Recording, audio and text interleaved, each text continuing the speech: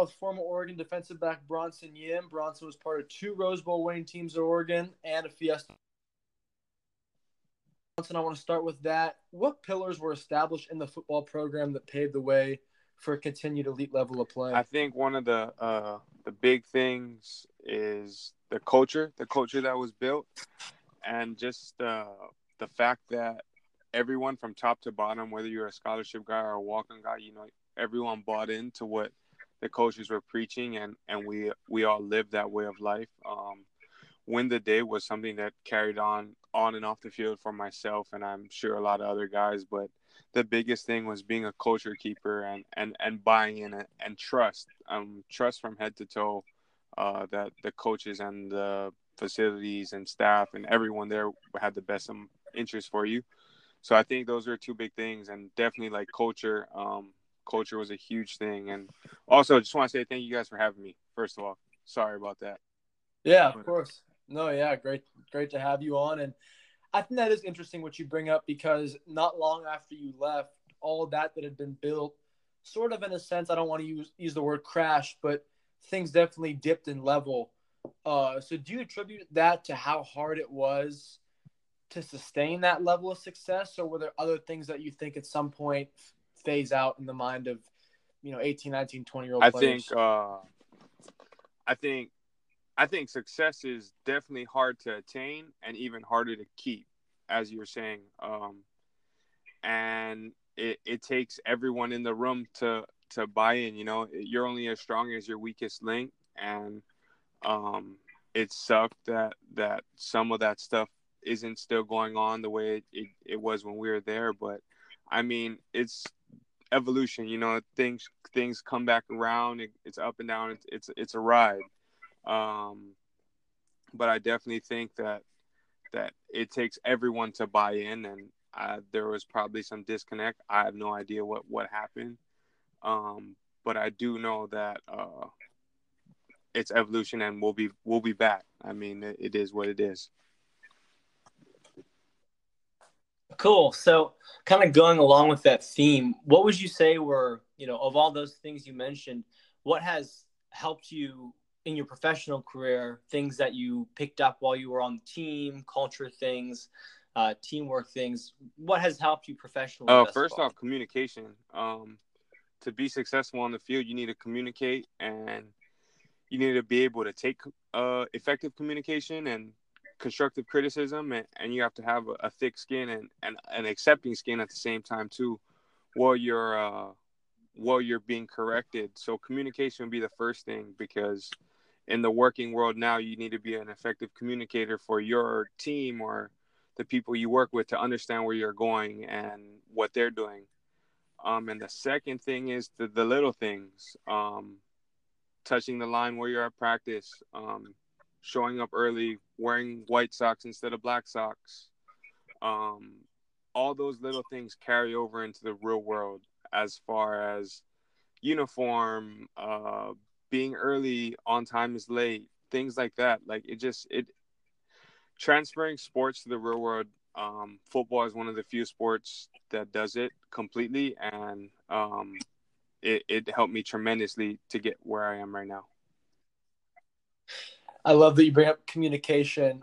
It worked so well for you guys while you were at Oregon with Coach Kelly, but does it shock you that when he got to the pro levels, the communication and thick skin from players wasn't exactly operating as a high level as he did at Oregon? I think it's a different situation when you compare professional and college, just because, these guys are getting paid millions of dollars to do what they're good at. And you just got to find the right group of guys that buy into what you're doing. A great example is Tony Dungy. I've read his daily book for years, and he brings back a lot of things where, like, you can have the most talented guys, but you have to have guys that buy in and trust what you're doing. And unfortunately for Coach Kelly, it didn't go the way he wanted it to go, and we all wanted it to go for him.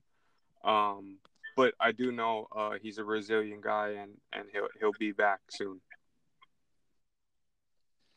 So now that Coach Kelly is at UCLA, obviously he didn't have that immediate success that he did with Oregon.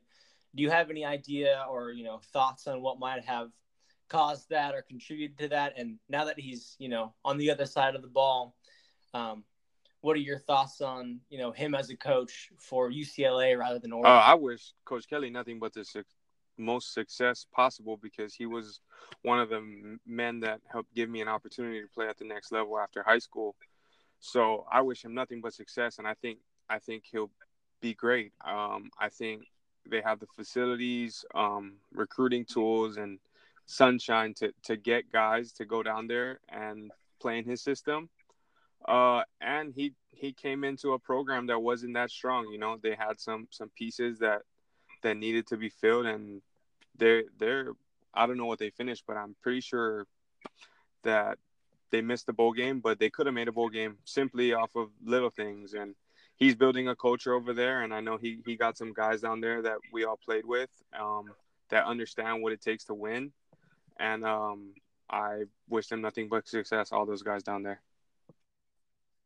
I do want to segue into the Pac-12 as a whole.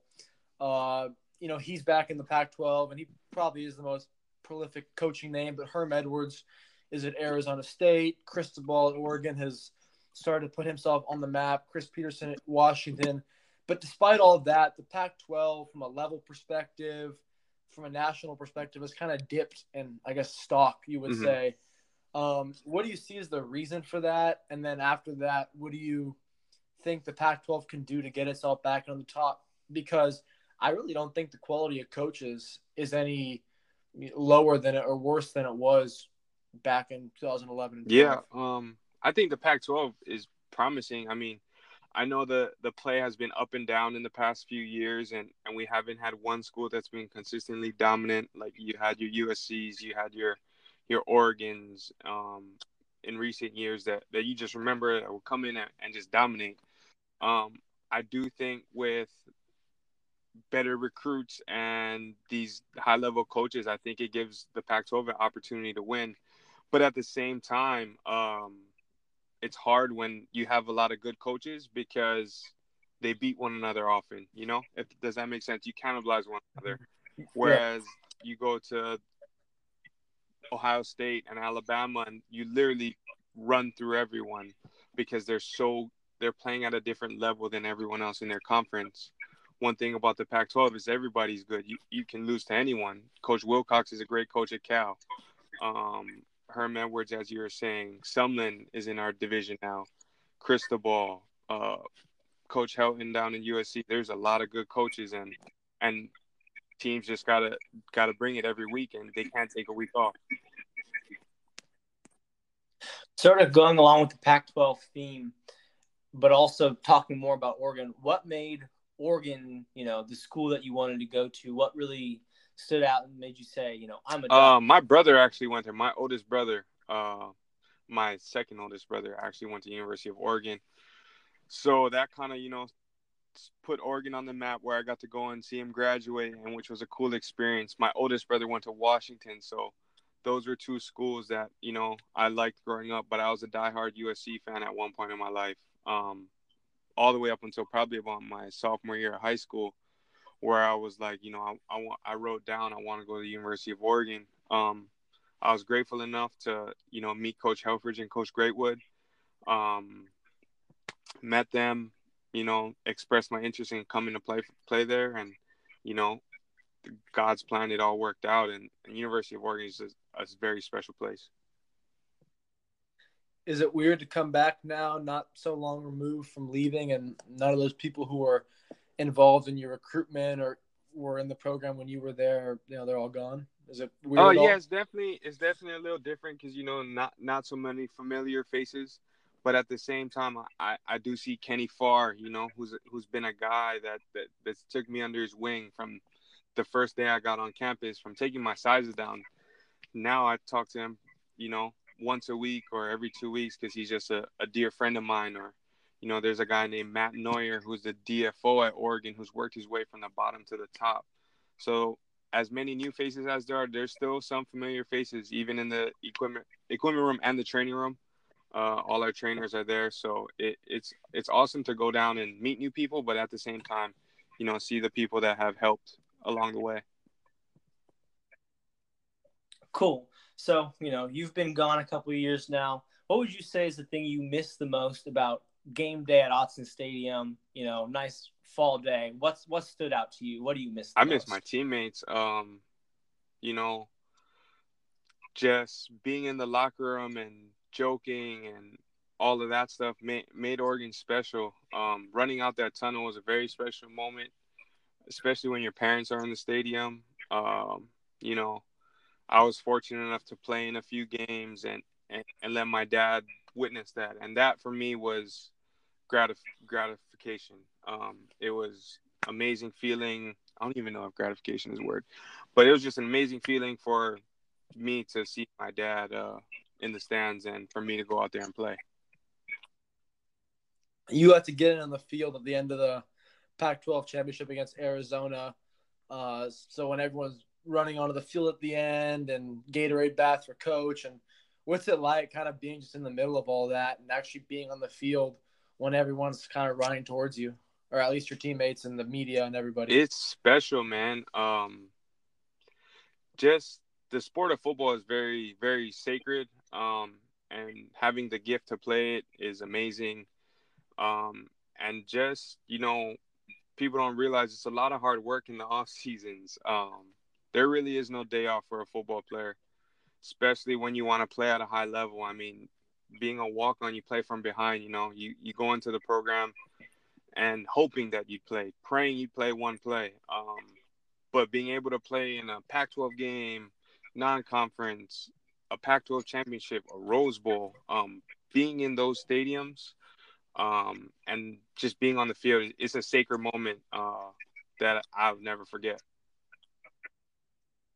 Sweet. So as, one of the few people that gets to play collegiate athletics, gets to, even get on the field, there's such a low percentage of high school athletes.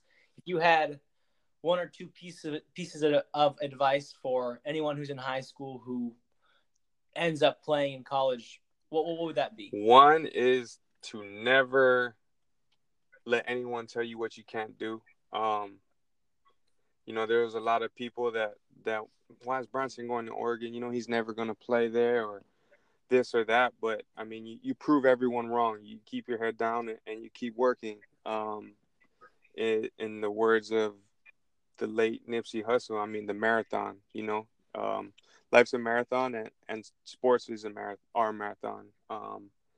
And the second thing I would say is cherish every moment. Once you take that pads and helmet off, you never get to play again. January 12th, 2015, I want to say it was the last time I wore pads. And I still think about taking my helmet off and crying because I know that I'll never play again. Obviously, we lost, but just the fact that I'll never be able to suit up with my brothers again. So cherish every moment and outwork everyone. Right. I don't want to talk about the negative experience from that playoff, but you did get to play in the first college football playoff. And I think every year you hear, this bitter fan base and that bitter fan base saying, oh, we need to expand. But then you have a year like this year where there was that conversation, and then the semifinal games were not very competitive. And even the championship, there was a clear-cut winner there. So what do you, having played in the first one in a year where there was some drama with Ohio State, what's your take on people's calling for the expansion of it? I think an expansion would be very interesting. I think it would be fun, because a team like Georgia this year could have went in and competed easily with those teams. But I definitely think an expansion is a part of something in the future, and I think it'll be great. You get to see the best teams, and you want to see the best teams compete at a high level. And I think an expansion would allow that. Cool. So, following you on Twitter, I've seen you defending your good friend Marcus Mariota from the media and that kind of stuff. And how would you say it's evolved from, pre-draft to when he was drafted to as a rookie to now that he's, a more established player in the league? What do you think? How do you think the media sees him, and how do you think that they should see him? How do you see him? I think the media will always portray a picture that they want to paint for every athlete, not just speaking for him. And I don't defend him. I think I just kind of speak the truth facts that are totally unbiased, by the way. But I do. I feel like he's evolved as a player massively. He's extremely smart and hardworking. He's very quiet. All of the above, but he's never changed as a person. He's just still the same person I met when I first met him years ago. He's still the same guy that just is humble and works hard and is an amazing athlete. But the media will always paint a picture that they want them to portray. And, as an athlete, you have to block out those noises and just handle what needs to be handled. I think you raised a great point there that you're not defending him. You're speaking facts, and I wholeheartedly agree with you. But I do want to talk about Twitter real fast because we were talking earlier about high school kids recruiting and all that. Social media more and more, it can really ruin a high schooler's prospective college career. And I know when you were at Oregon, they were super tight with you guys on what couldn't and could go on social media. So I was just curious if you have any experiences with how they were enforced that at Oregon and just how big of a deal it really is to coaches in the schools. I think the world's evolved, first of all, as far as social media. When we were there, Twitter was kind of popular, so on and so forth. But Chip always and Coach Helfrich would always say is that something that you want would your grandma look at that picture, which was kind of like an example. I don't know if they said it, but someone in our athletic department said it. And that kind of always stuck with me of just, just would your grandma appreciate that picture or that tweet? And for me, I've always just been careful of what I posted because I know that's a representation of me. So that's one thing. And then as far as the landscape now, I mean, social media is crazy, right? You see these kids with 100,000 followers and they're 16 years old with with an image already. They're a personal brand.